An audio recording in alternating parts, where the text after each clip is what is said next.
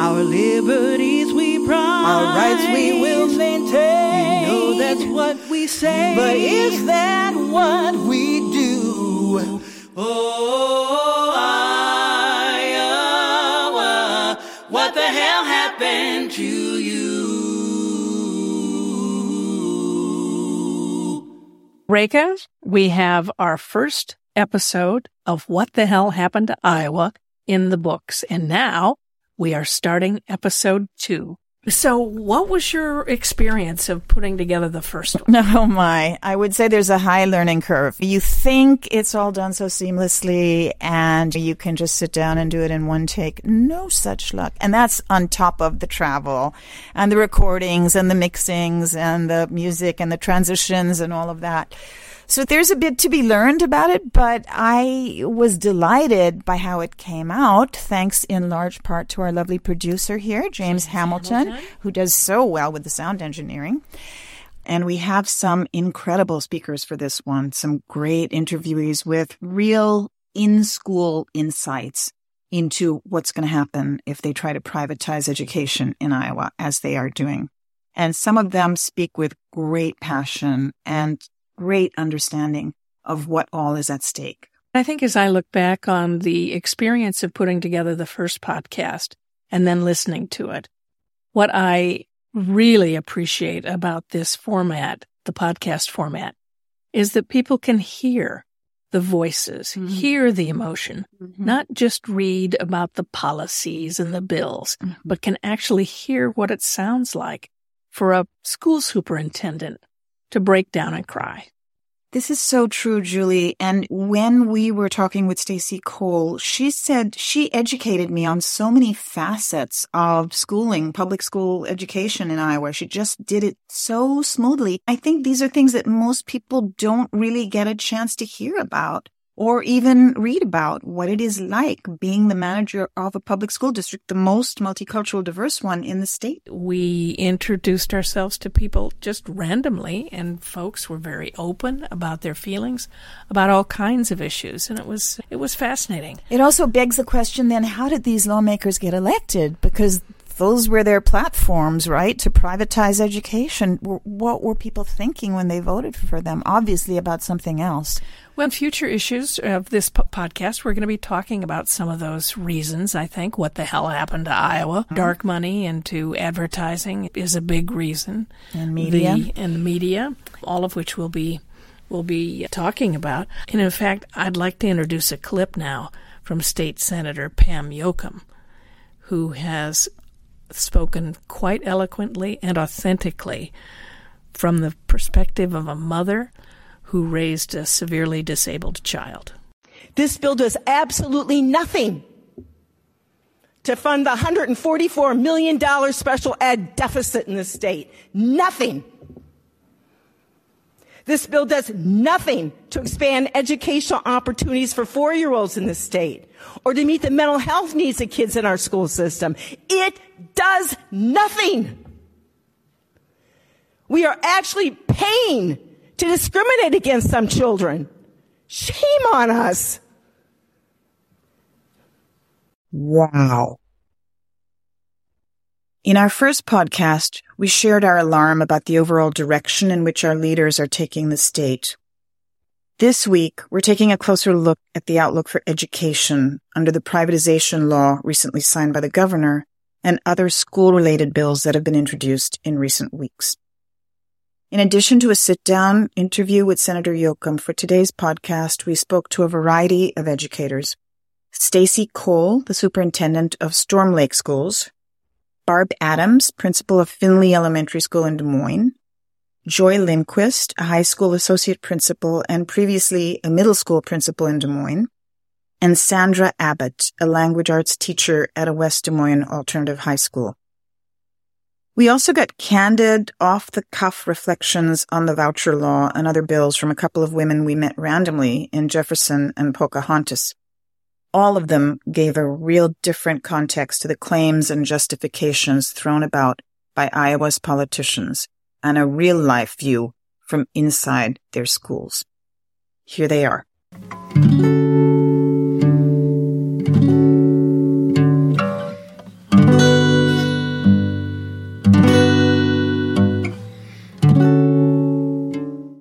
are here in Storm Lake, and we're speaking with Dr. Stacey Cole, who's the superintendent of the Storm Lake School District. Welcome so much to our podcast, Stacey. We're so honored to have you be our first guest. Thank you. And one of the things we want to talk to you about today is, what would you like people to understand about the ramifications of the voucher bill?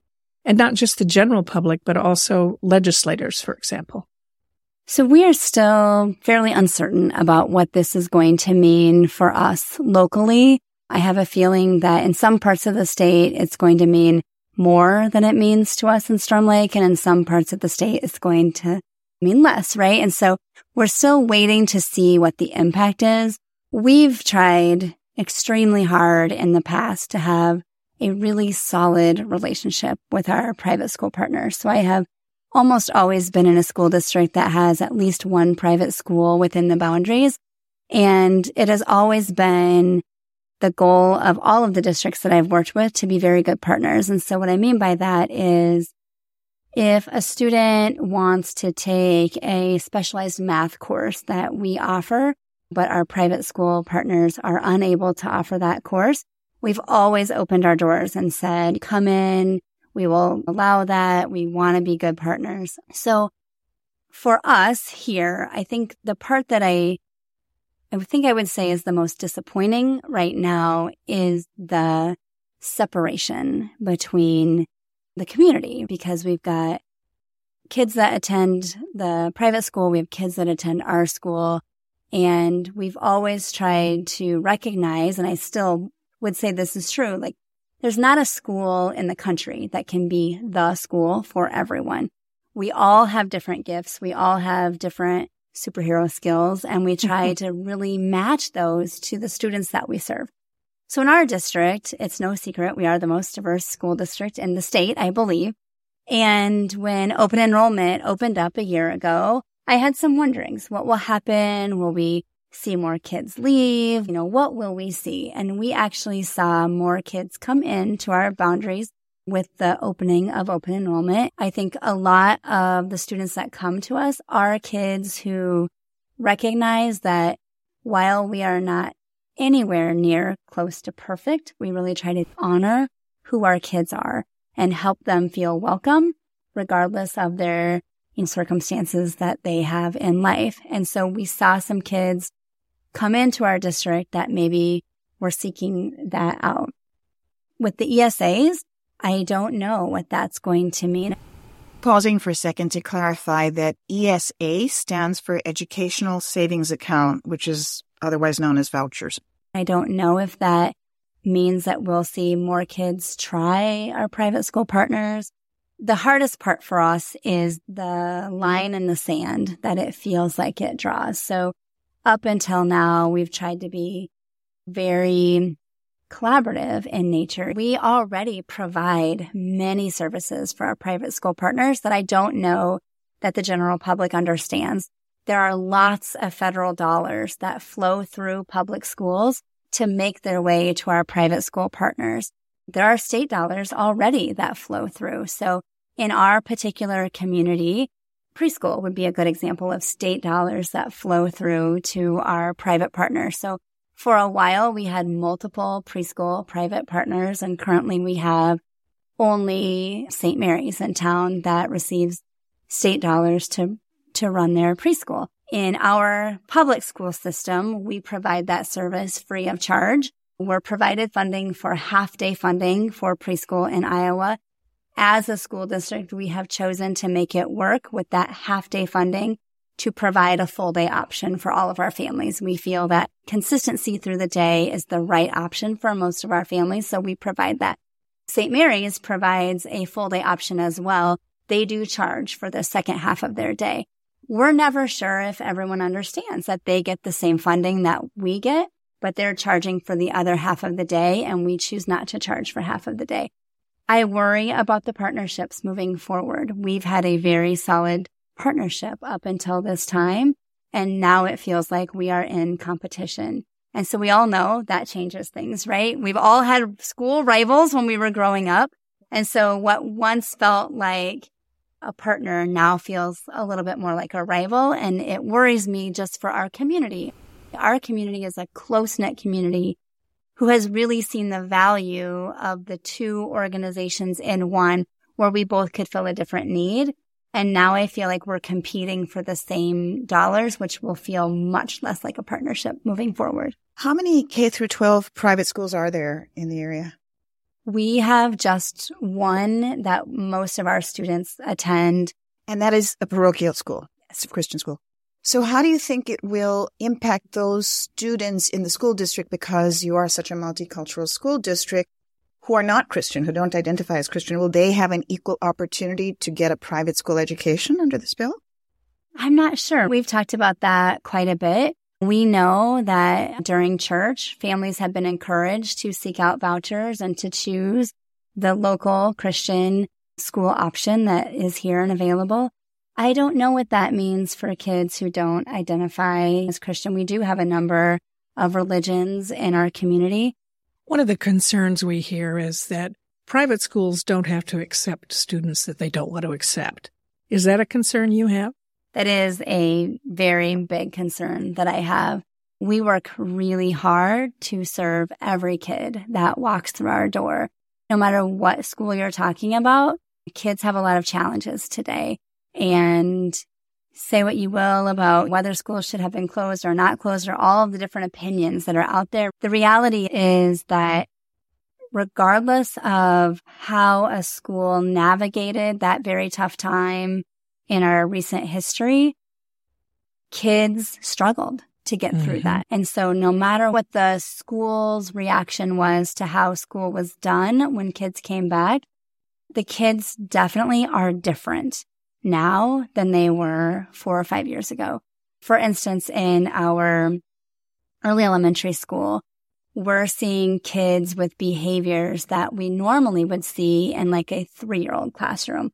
We see a lot more tantrums, a lot more dysregulation of kids who are older than we would normally expect to see that behavior from. So we know that when we get a student that is highly dysregulated, needs a lot of extra support, we know what we have to do is dig in and figure out the cause of that behavior and try to put every intervention in possible to help them be successful.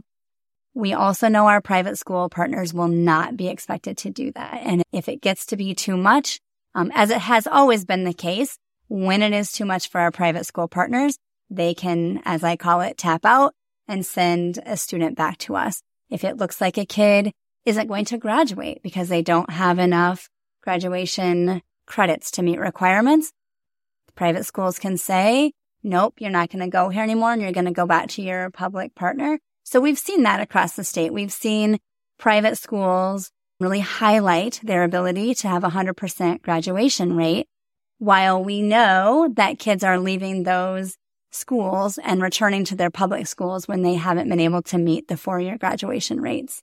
On the flip side of that, are you concerned that some families will choose to pull their students out of private schools because of behavioral issues that are developing with other kids they're around? I mean, out of public schools, and put them in private schools. That's always been an option. So while it'll be a bigger option now because the funding will come with it. Yeah. I think one of the things that it will be up to us to talk about is how even when there are students with behaviors, all of us get to be better humans when we learn how to navigate that. So I don't know about anyone else's social media feed, but mine would indicate that we need to learn how to get along as a society a little bit better. And so, yes, I would say, yes, I do think we will see some families just say, I don't want my child exposed to that. And I think, as we have in history, we'll see families that say, I understand that child is going through something that my own child didn't go through, and it's probably okay for my child to think about how do they support that child.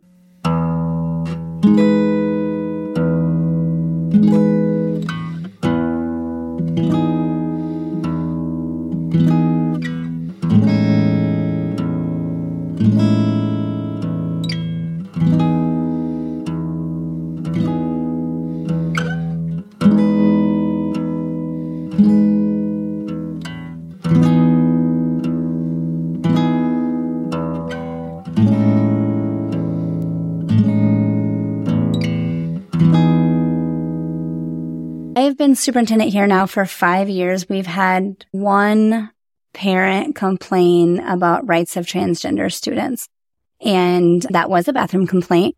And that student was offered a gender-neutral bathroom. So we've had one in 5 years. And we do get complaints about books periodically. I think we've had one complaint in 5 years. But prior to that, we used to get some more complaints. Generally speaking, we'd have other offerings for kids. In the last 5 years, we've had one complaint, like formal complaint about a book. And it was really the theory through which the teacher was looking at the book. But even in that case, there were actually 5 theories that the teacher was using to look at that book through.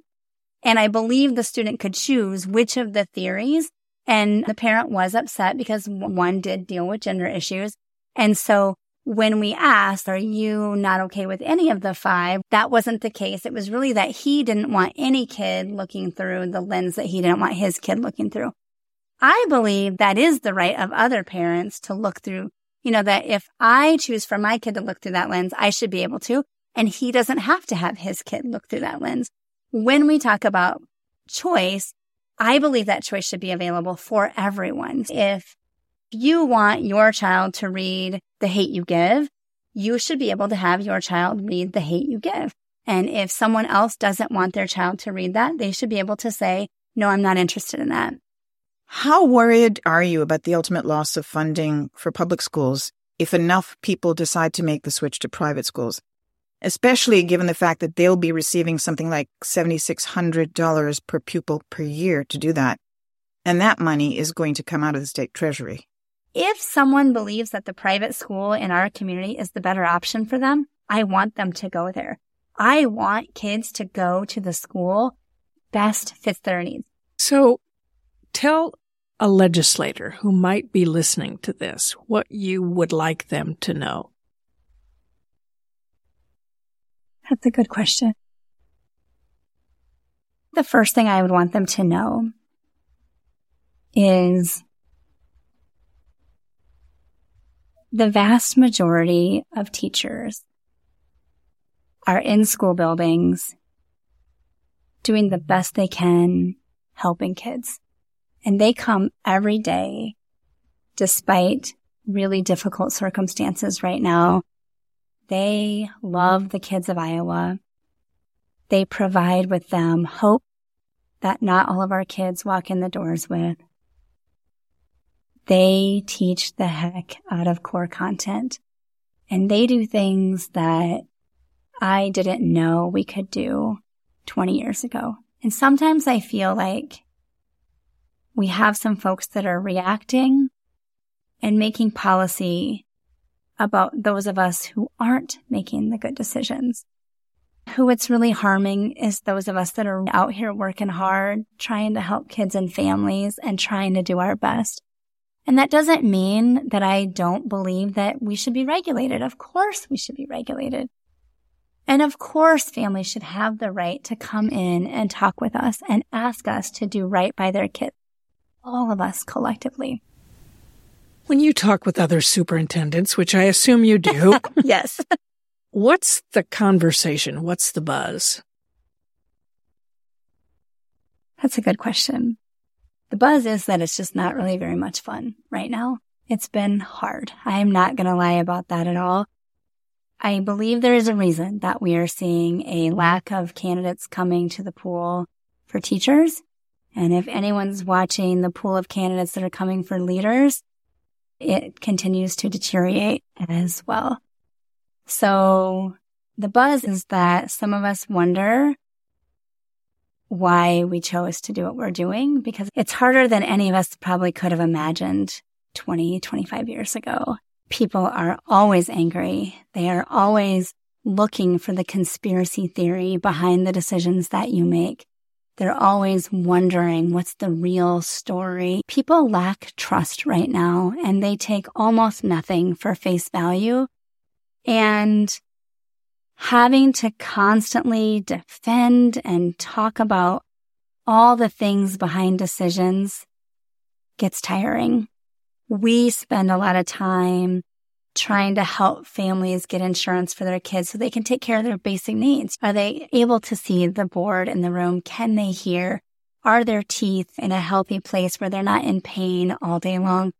So we were talking to some local healthcare providers about this. Did we need something on site that would allow things to happen more quickly?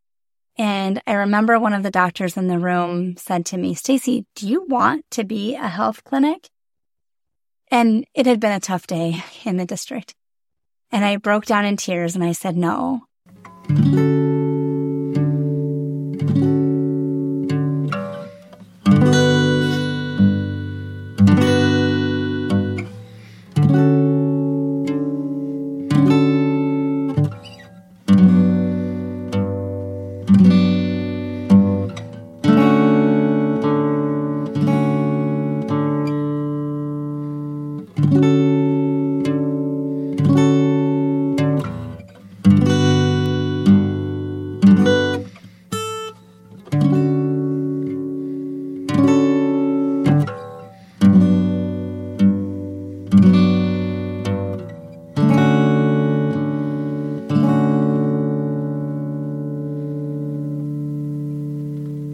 Okay, so Julie, there was a lot to unpack there in Dr. Cole's words, and a lot that I think was very eye-opening. What are some of your biggest takeaways? I wish every person in Iowa could have heard what Stacey Cole had to say, and if not every person in Iowa, then I wish every legislator and the governor of the state could hear what the ramifications of their actions are doing to hardworking, caring, professional educators. It is so true. And you know what I picked up from some of her stories and her narrative was this kind of demonization that has taken place of schools, of public schools and teachers and administrators, that they are facing every day this grand conspiracy theory that they're trying to expose children to something that parents wouldn't want them to hear. When, as she said, they've only had one complaint in the 5 years that she's been there as superintendent about a book, and only one complaint about bathroom use, and they managed to find a resolution with having a non-gendered bathroom that a student could use. Rekha, this just underscores to me the belief I came in here with, and that is this is a cynical, political wedge issue that is funded by dark money to create tensions and anger and hostility and fear. That's absolutely right, Julie. And look at the impact that it's having on these teachers and on these superintendents. She breaks down in tears sometimes. There is so much for her to manage. I think what is so cynical of these legislators is they don't go into schools. They don't really investigate what's being taught or what's happening. They just talk rubbish about it as if they know. And it's all speculative. These people have their hearts and minds in that place. She said, I want every child to feel loved every day. And if they don't, I want them to come and talk to me. Right. That's powerful stuff. And again, I'm going to go back to the point I just made, and that is these talking points are coming out of national think tanks, and they're being spread all around the country, and they have nothing to do with what is actually going on in Iowa public schools. And the sad thing is, because of this legislation, there are going to be towns and communities in Iowa that will eventually lose their public school because they won't have the funding to keep the doors open. And then, when the state runs out of money, what in the heck are we going to do? So a couple of specific takeaways that came from her talk. I think one was about preschool funding, right? That the state gives preschool funding to both private and public schools to have half-day preschools. And then in the case of the private schools, or at least in her district, they provided the other half-day funding at a cost to parents, whereas in her school district, the public school district, they provided it to every family for free. So both are taking advantage of, or at least the private schools are taking advantage of public money, but they're charging people also, whereas the mission of a public school district is to provide the very best to students for free. So it's so cynical to take money away from them and give it to the private schools. I think she made a point that is worth underscoring, and that is, in the past, the public school administrators and the private school administrators have had a collaborative effort with the end goal being the student. When the public schools are going to be shortchanged financially to benefit the private schools, then enters a level of competition as opposed to collaboration. And there are no winners. Exactly. And the form that collaboration took was if a private school student wanted something like band or arts or whatever that was not available in the private school, they could go to the public school for free and get that, right? Right. They were sharing their resources. Now, she said, it's like we're rivals. We've been made into rivals. What's your takeaway from going to Storm Lake, Rekha? How do you feel about this trip so far? It was profound, Julie. Talking to her was one of the most profound pieces. This is the most multicultural, diverse school district in the state of Iowa. Right. They are negotiating so many different children, cultures, backgrounds every day, and they love it. They're not complaining one tiny bit. It's the families that are going to get shortchanged when eventually the public school district gets put out of business because all the money is going to be transferred to private schools where people can escape the diversity. And I loved what she said about the value of diversity and how if a child is being, what was the word she used? Disaffected. She talked about this period when children were just disaffected during the COVID crisis and then came back to school and they were acting out and acting like much younger children. And she said that it is important for other children to see what happens in some cases and to be able to empathize and make connections and understand that's normal and natural response to some situations. And I know we're going to talk about immigration in a future episode, but you take a look at a town like Storm Lake that has embraced and welcomed immigration and diversity. Storm Lake is thriving as a result. When we drive through some other towns in Iowa that aren't as prosperous, there's a reason. And I think you've got to hats off to Storm Lake. Absolutely. They're diverse populations. And those young Latino students who came and spoke when we were listening to some legislators come in and interact with parents, it was so touching to see these students. They're just thriving. They're doing so well there. I had a conversation with one of them that I was seated next to and just asking what she saw her future.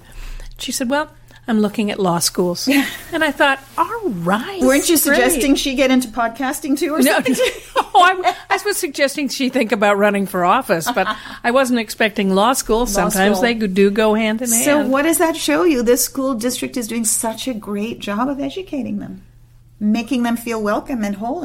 I'm glad we're doing this, and I would hope that if people listening to this podcast find it valuable and you learn something, please share it with somebody else. This is the way we are going to get these stories out, and I think it's important. Absolutely is. Thank you for listening, and here's to more educators. State Senator Pam Jochum talks to us about her view of issues related to the voucher bill, and then we also bring in educators from the greater Des Moines area. This is going to take money away from the public schools. We already have a $144 million deficit in special education in Iowa.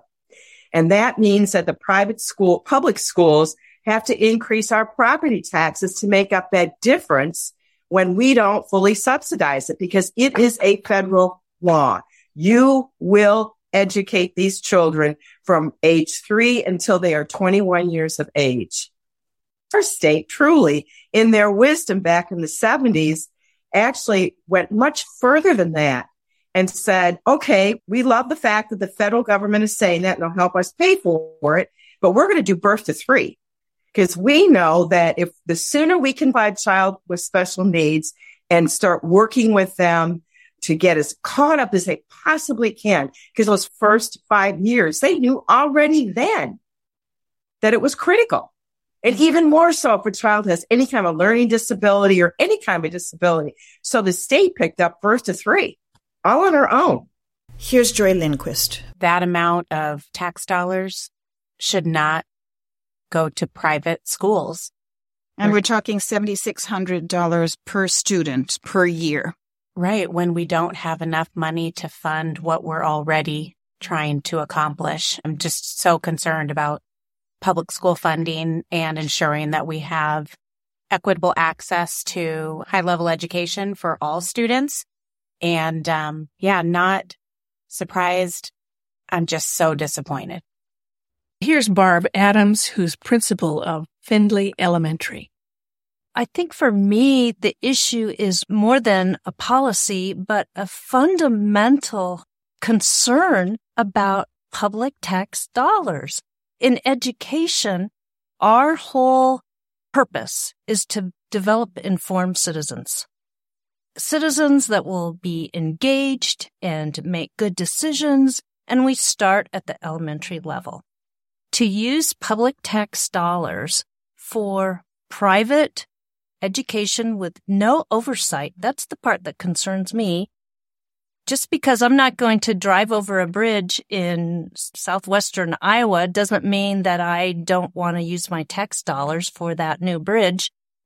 It just goes against what we're trying to teach our students from very early ages about what this country is founded on, what our laws and our branches of government. I'm thinking very young, in the 4th grade year, we start that. So that's where I'm coming from. Right now, Joy and Sandra, I'm sure you're more steeped in this than I am, but students can choose then to attend public schools for whatever they want to attend. Do they want to take a Russian class down the street because it's not offered at their school? We've had students come to our school before who have participated in orchestra, or maybe they want to join our drama club and be in our musical. But no funding is following them. So that the funding issue and what is democracy is what bothers me the most. Thank you, Principal Adams. And now we're going to another conversation with State Senator Pam Jochum. I think that at least in some of the smaller school districts, we're going to see accelerated consolidation of those school districts, which means children will be riding buses much longer to get to and from school. And then we also have 41 counties in the state that they don't have a private school. They have no other option. And now the school is getting less money. It means that some of those schools in the rural areas, I don't know when, but they're going to have a really hard time keeping their doors open when we aren't even giving them enough money to keep up with the rate of inflation. And right now, the last time I checked, there were over 1,000 openings for teachers in our state. So the fact that the last few years, some of the leaders in our state, politicians, have been so negative toward teachers, the sinister agenda stuff, the absolute disrespect toward them, that you find more and more people deciding to retire early or not going into the profession at all, at a time when we need some of the best and brightest to be going into getting a degree in education, and they're not doing it. The other thing is that the beginning salary for teachers in the state is only about $35,000 a year. Mm. And they might top out at $65,000, maybe $70,000 after a 35-year career in educating children. Now, they didn't get into it just to make a lot of money. Jobs out there to attract the best and brightest who want to teach. I know that some of us, this reminds me too much of when Governor Branstad and then Lieutenant Governor Reynolds privatized Medicaid. Mm. You starve a system, people start complaining, and all of a sudden that justifies, let's just privatize the whole system. And I can tell you that our seniors and our adults and children with a disability are the ones who have truly suffered and were shortchanged on privatization of Medicaid, and still are. They are not getting the services. I still have providers that are not getting paid timely. Might take them 90 days to get paid.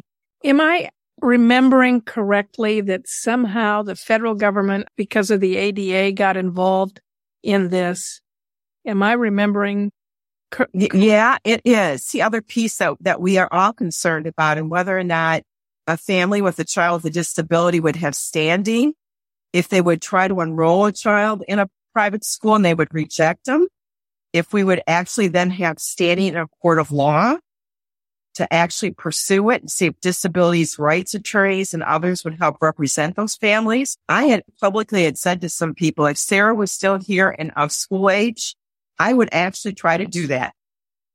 I would, to get standing to force the courts to look at this and see where they come down on whether or not private schools rejecting a child based on a disability would be in violation of any kind of ADA or any other federal law. Now, on the other end of the spectrum of education are the talented and gifted, and we don't do enough for those children either. We truly do not. And so I can't help but think of how many children are incredibly bright and are getting so bored with school because we are not challenging them enough, because we aren't investing the dollars in the public school system to actually do that kind of work. So that just makes my heart sad.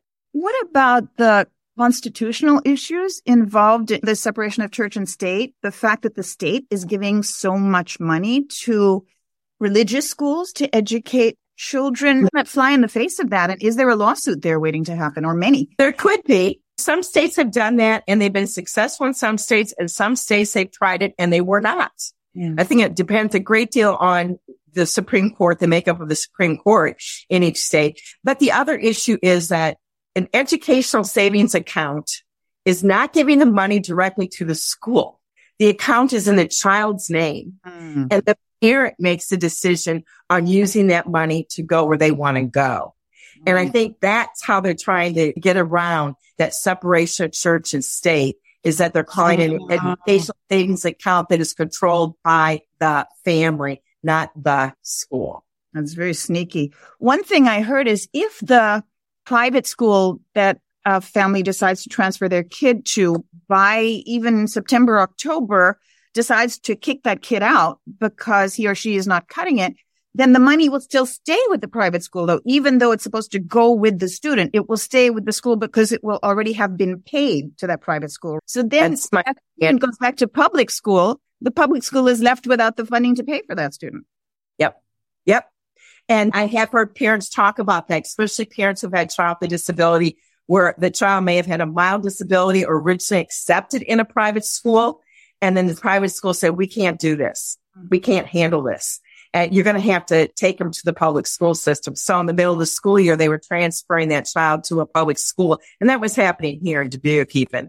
So it has happened. And I suspect it will happen in greater numbers as they accept them.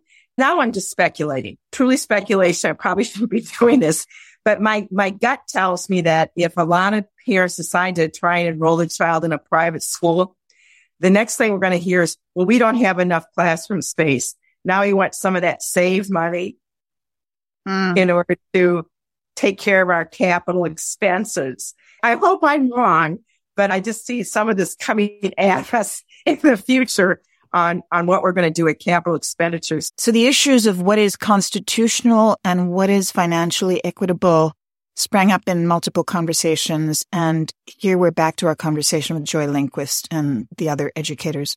Most of our private schools in the state of Iowa are religious educational facilities. Other states that have these voucher programs, they have private schools that are not religiously affiliated. However, most of ours are. I also know, first off, really, when we're saying private school money, it's going to religious education, right? Which is unconstitutional, Which is unconstitutional. I was a government teacher. I'm a Christian. I support Christian educators. I support Christianity. What I don't support is our public tax dollars funding the religious education. That's the reason why they're private. What I'd like to also say is that I have a family of educators too. I grew up in the public schools. My family grew up in the public schools. In fact, I grew up in Des Moines Public Schools. I have a family member who is a teacher at the Catholic schools. They have students who have IEPs, but the service that they're providing for them without a special education teacher, they have to do a reverse consult, get that teacher from Des Moines Public Schools to help and support them. There's not instructional coaches. There's not the level of support. What I'm saying is that we don't have enough support and money to then provide that also for every private school in the state of Iowa. Imagine how you mentioned, Barb, how many more charter schools might come about. instead of having this hidden agenda of failing public schools, which isn't the case, our students are doing well. They have great teachers. We have a strong educational program. Instead of that, we're going to then spread out all the resources and have multiple schools that cannot meet the needs of students. We just cannot, as Iowans, as Americans, we cannot fund private schools with public tax dollars. We just can't. And it's so concerning. Thankfully, our ancestors realized long ago that in order for America to be successful and move forward, we needed to educate everyone, especially our children. And so we started that public school system. And I look back to see when Dubuque started its public school system. It was the 1800s, late 1800s, that we actually started public education here. Until probably the last maybe 7 or 8 years, regardless of the political party that ran the legislature, educating our children was the number one priority. It was. We knew that of all the other important things state government had to do, the most important thing was to educate our children.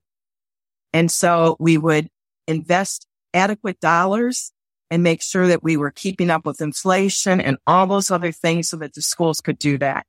I remember it was back when Sarah was probably maybe 7 years old. They discontinued the summer program for children with disabilities because they just didn't think it was worth the money anymore. And I fought them so hard on that. And they said, well, we'll let your daughter go. I said, that's not why I'm doing this. Tell us a little bit about what special education might look like in a public school that students are entitled to and get that private schools evidently don't want to have to provide. With Sarah, she was considered severe intellectual disability. So she had a lot more one-on-one where her class size was much smaller. Once we integrated the kids into the regular school system, there would be peer helpers that would come into the classroom and help the teachers. There was a connection with all the other children in the school system to get to know kiddos with disabilities that you didn't need to be afraid of them because they may have walked different, behaved a little different. They appreciated them. They said, I don't have to be afraid of this child. It's a peer and I like working with them. So that was a good thing for everybody.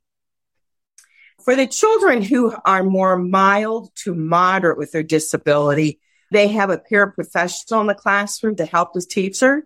And that is because that child, if they just get a little extra help with reading or math or whatever it is they struggle with, they can usually catch up and do pretty well. Can you demystify something for me? At a legislative hearing recently, some legislators were referring to pornography in elementary schools. There are people who believe that there's pornography in elementary schools. Can you address that? Can you answer that? We have a very thorough system about recommending library books and curriculum. We have a policy about that. We have a librarian in our school who I know for a fact she has read every single book in that library. Is there anything sexually explicit? I would say that in elementary school, that's nothing I've come across. I've had more issues with people that donate books to the schools and have not had the understanding of what we should and should not put in front of students. For instance, anything of a religious nature, we don't have in our school library. There is a bill coming up that is referred to lightly as the Don't Say Gay bill. It prohibits discussion about LGBTQ issues in classes and in school generally.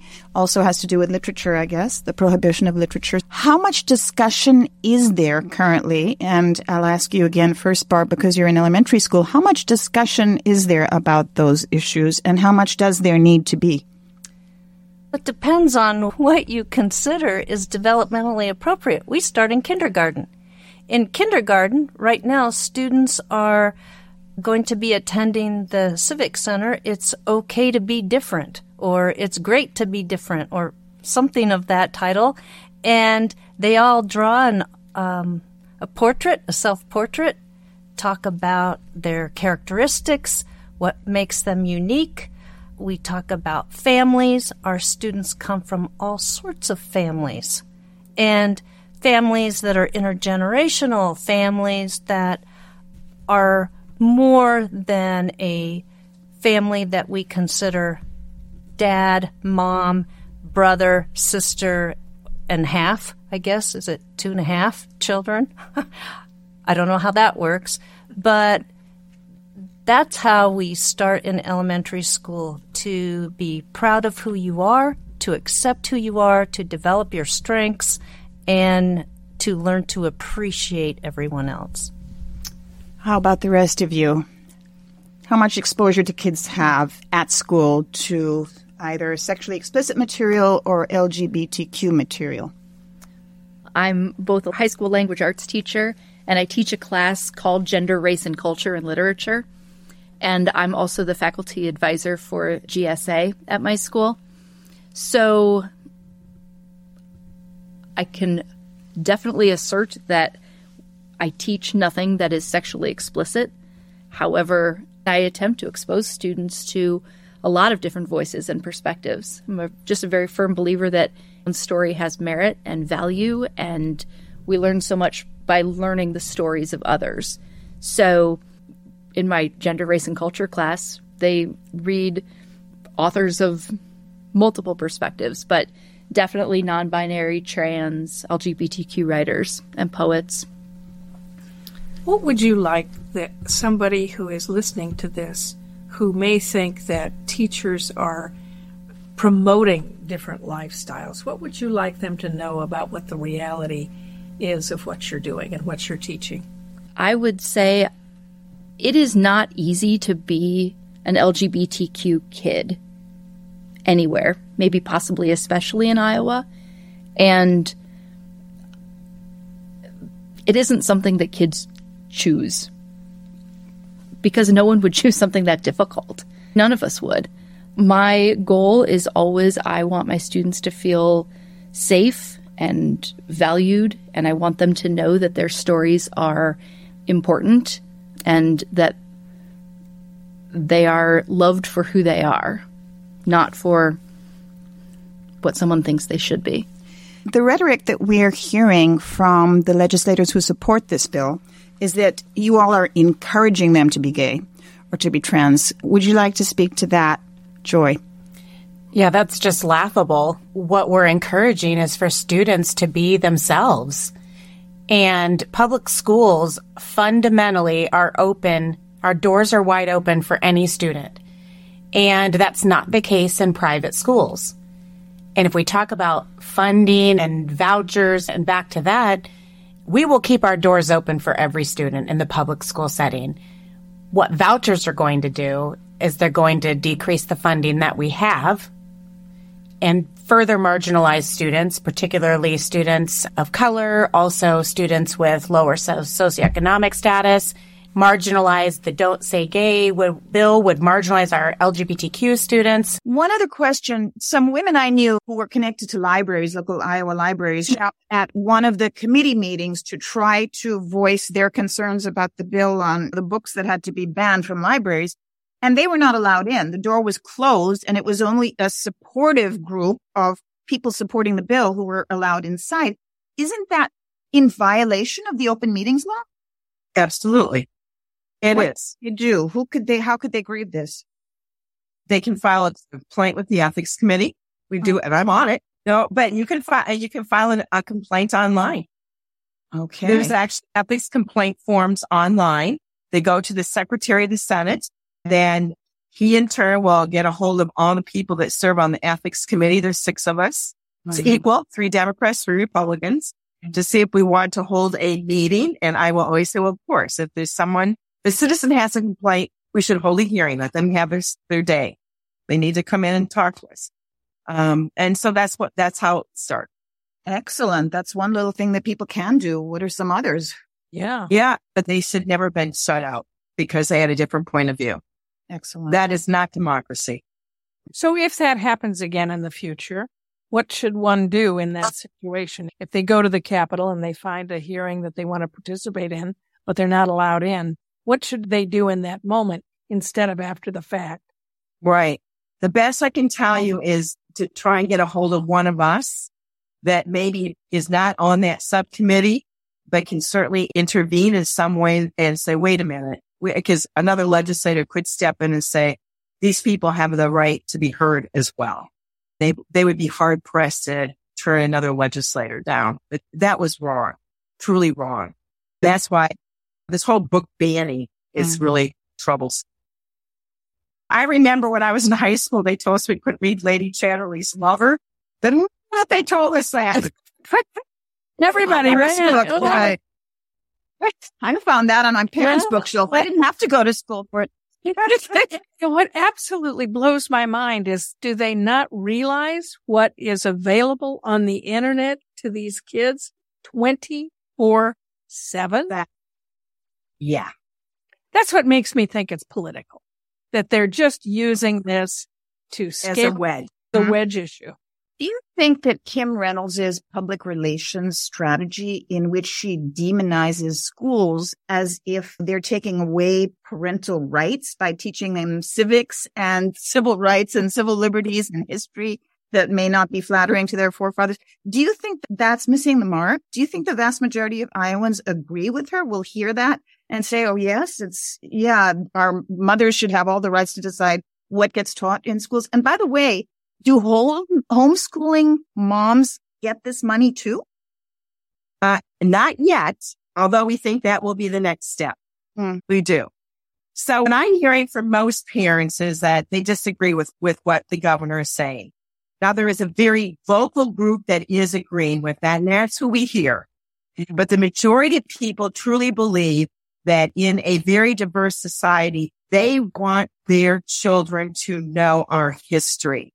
And they want to know the truth. And they don't think that kids are going to be afraid to hear it. And I also trust our education system and our teachers well enough to know that they're going to use an age-appropriate approach to how they present that information to children.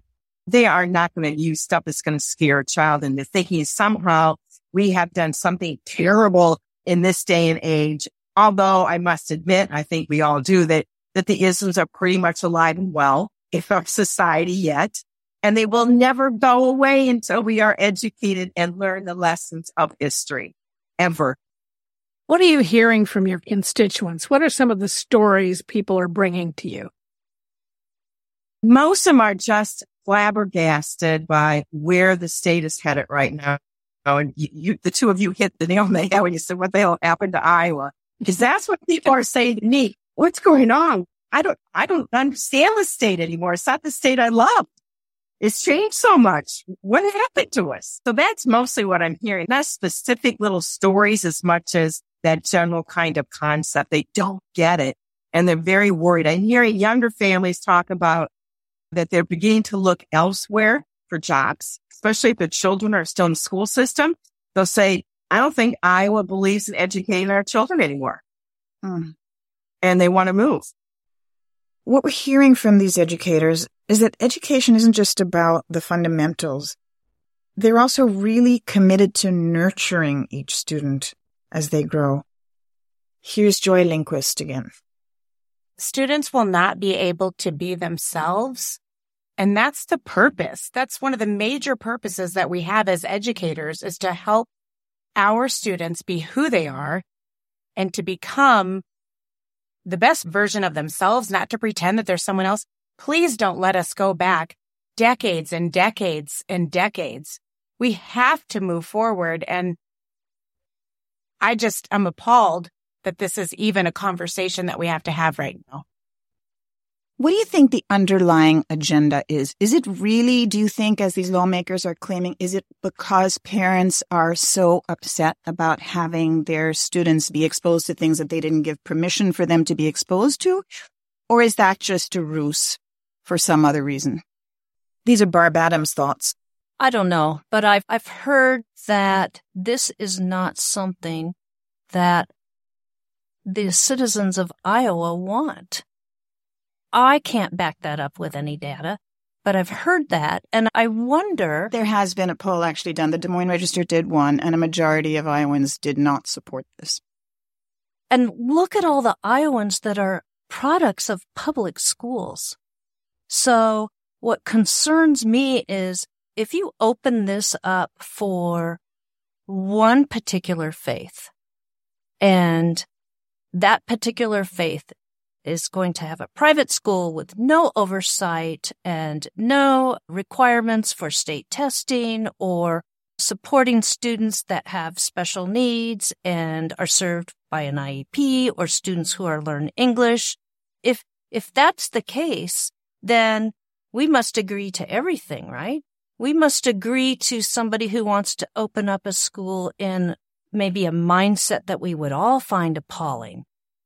A school that's celebrating Satanism or a school that's celebrating some sort of degradation to a part of our population.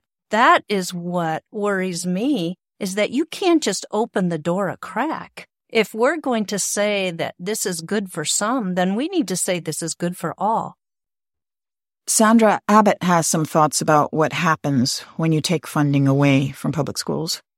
If you take millions of dollars away from a budget, the quality diminishes. Yeah, but if your agenda is that public schools are failing, and then you remove supports and funding for the public schools, then doesn't your agenda come true? So you asked earlier, is there a hidden agenda?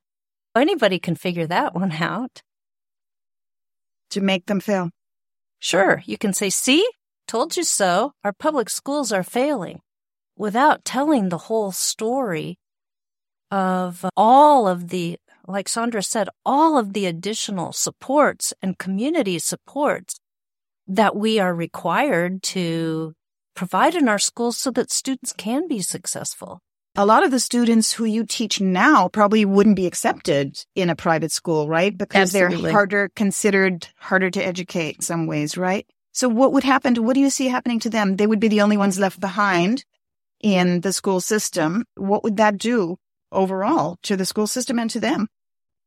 I certainly think if we look at the way special education has changed and evolved over the years, that it used to be students with IEPs that would qualify for special education services tucked in their own room and tucked away. You didn't see them and think about these students. And now the approach and the philosophy is very much the least restrictive environment. So we have students with IEPs in regular ed classrooms. That is done because research shows that is a better environment for students and a better way for them to learn, because students learn as much or more, really, from their peers than they do from their teachers. So taking away the regular ed students would be a detriment to special ed students. And then especially if you think about what that does, the funding. If you look at all of the stresses on teachers right now and the political arena, without even thinking about what has happened with a pandemic and what has happened in our societal issues and how we are treating people nowadays and what's happening in social media, teachers are doing, in some cases, not so well. So Sandra, take us into your classroom. A little background on you. You started your career in southern Iowa as a teacher in the language arts field. You've also worked in a private Catholic school. You worked in the West Des Moines schools. Currently, you're working in an alternative high school. What is it like in your classroom, and what would you like a legislator to know about what these kids are going through? I think I'd first like to talk about, and I'd like legislatures to know how much my students are going through, how much they bring with them every day. There's a sign that hangs right next to my desk that says, "You don't know what it took for me to get here today." I read this every day and remember this, because what students today are carrying is so much heavier than ever before. Teaching in the alternative school setting, that is even more true. My students are expected, or a lot of them are expected, to have jobs to contribute to their family's income. I have students who are homeless or insecure, housing insecure. We have a food pantry in the building and a shower for students who don't get these fundamental needs at home. I always sort of laugh at this idea that I'm trying to indoctrinate my students because, my goodness, I just am so happy when they show up and pay attention and turn some homework in. Indoctrinating is not on my plate at that point and not in my agenda.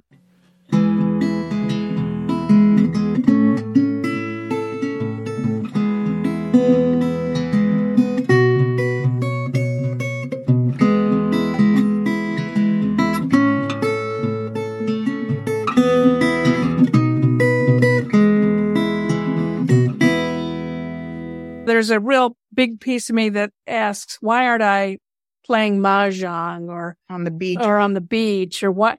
I think both of us have just felt like we have to do something. And I'm hoping that's happening all around the state, that people are just going, wait a minute. Is there going to be a backlash? I think so. I do. I think that the governor and some of the issues that they have pushed now in the last few weeks have gone much further than most people are willing to accept. Whether or not we can continue to remind people of where we're at, but I think they're going to see it. I don't even know if we have to keep reminding them as much as they're going to just start living it.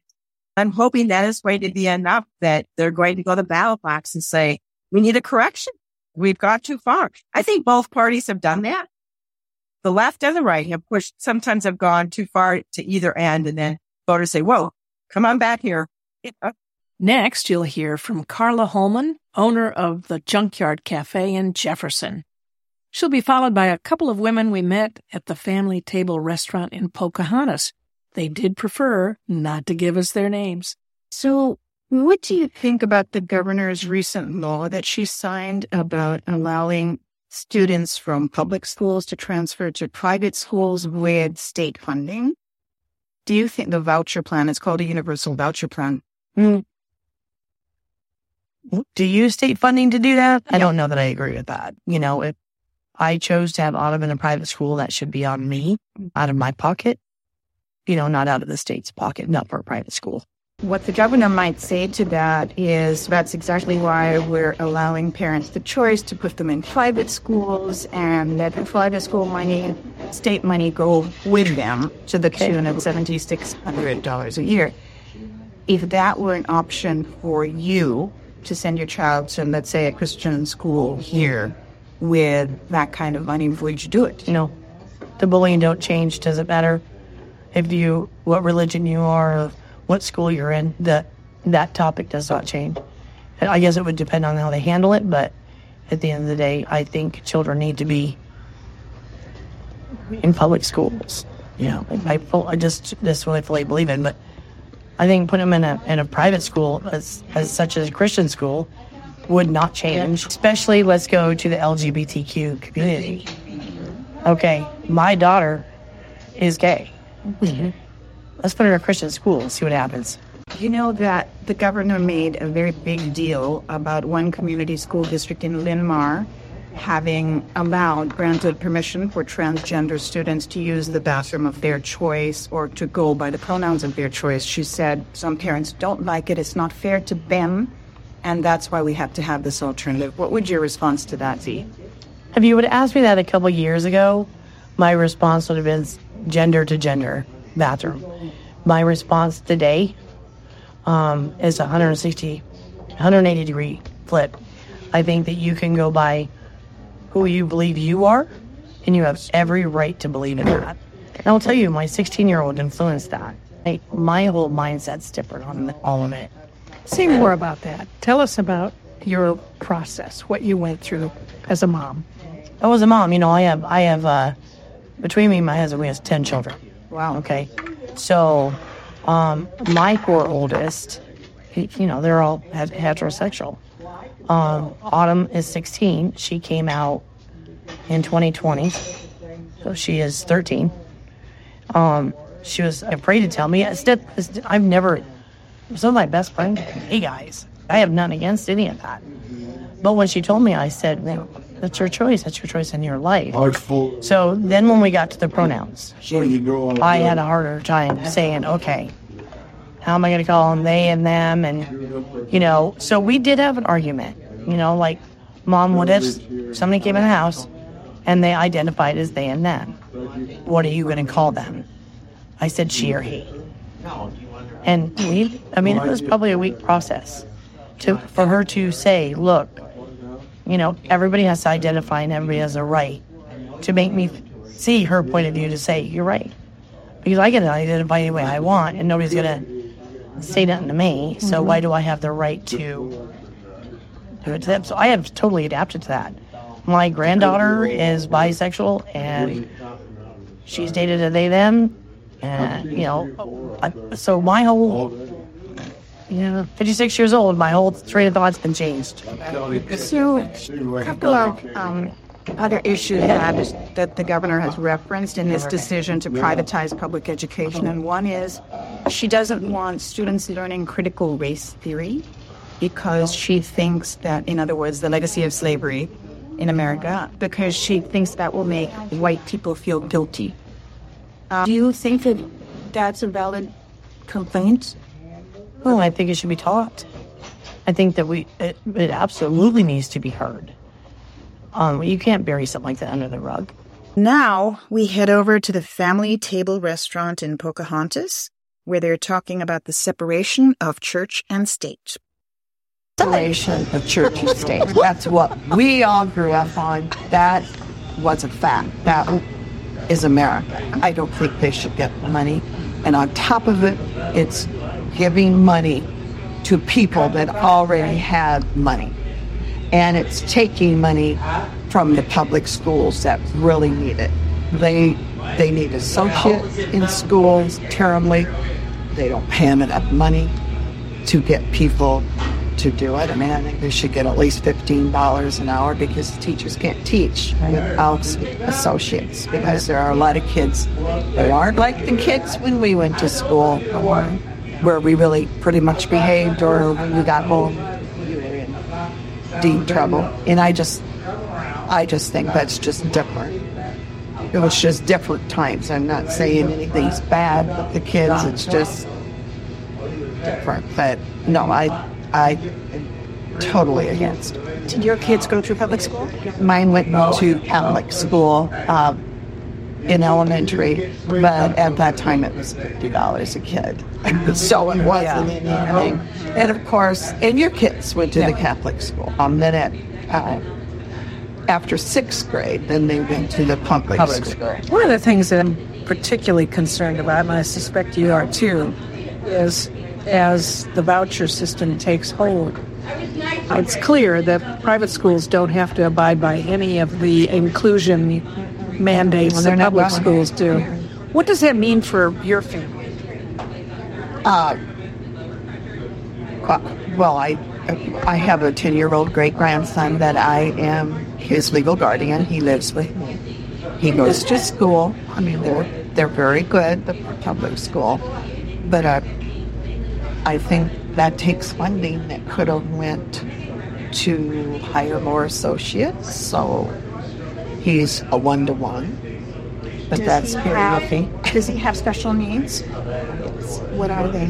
Well, he's on an IQ waiver, and he has cerebral palsy.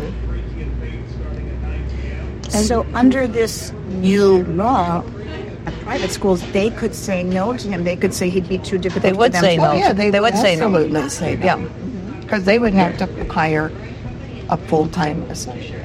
So it's not 101 like it's supposed to be. It is, I think, most of the time. Like they went over to school, they went from for the elementary to the high school for 100 days of school. And they went over there for ice cream. And so his associate, they have AA has a stroller wheelchair that's at the school. So they use that because it's like probably 2 blocks to get to it across Highway 3. You've seen the elementary. Yeah. It just works better to have him. He can walk, but it's slow. Yeah. So, of course, he was 1-to-1 in that situation and eating the ice cream. But in the classroom, I just asked him, he's 1-to-1. Yes, he does. And then the speech therapist said, but when he's in my room, there may be 3 other children, and I'm just in here with the 4, which I understand. That's okay. But he is one-to-one. I mean, they don't send him off to go back to another classroom. So he is. But I guess I understand that actually, technically, he should have one person to in. So as his guardian, if he is barred from going to private school on this taxpayer-funded system that is being implemented, you as a taxpayer are paying for something you cannot have access to. How does that make you feel? Well, I think it's wrong. I think it's very wrong. What do you think about this new ban on teaching critical race theory and the history of slavery? Because we had slavery. Yeah, but we shouldn't feel guilty about it, apparently. Well, we don't. I don't. If you take this course, is what the legislators and the governor are saying, then you might, as a white person, feel guilty, and we should not make white people feel guilty. But they're talking about a higher education, not elementary. Right, but even in schools, there's a debate. The governor insists that it's being taught in Iowa schools. She does not like that. Why has it been taught all these years? The same with some books that have been on shelves for generations now are all bad. What happened? That's why we're doing this. What the hell happened? What happened? Really? What? Well, it's the Republican Party.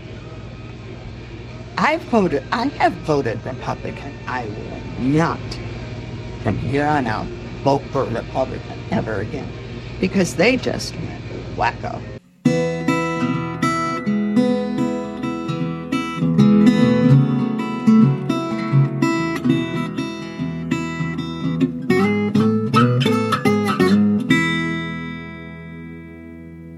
In a passionate rebuke last week to state lawmakers' flood of anti-public school legislation, Des Moines School Board President Teree Caldwell-Johnson had this message. Leave our public schools alone. We are doing just fine. We don't need your interventions around curriculum, what we teach, how we teach, who we teach. Des Moines Public Schools has been in existence for 116 years, and we're doing pretty darn well. The frustration and weariness are a palpable response to the many ways in which Governor Kim Reynolds and her cadre of obedient Republican allies in the state legislature are tampering with education in Iowa, most notably with the law and funding to privatize it. They elevate parental rights to the point where schools should need permission to introduce any topic not discussed at home. South Africa's history of apartheid? The women's rights movement? The health benefits of vegetarianism? Must these all be vetted at home first? But lately, those now dictating the norms have found their most potent target in gender identity, because hatred and fear of what you don't understand are usually reliable drivers of division and votes. Not only does a succession of bills attempt to ban school books on transgender identities and force schools to tell parents if their child is identifying with another gender, but a new bill goes so far as to regulate school employees' use of student nicknames.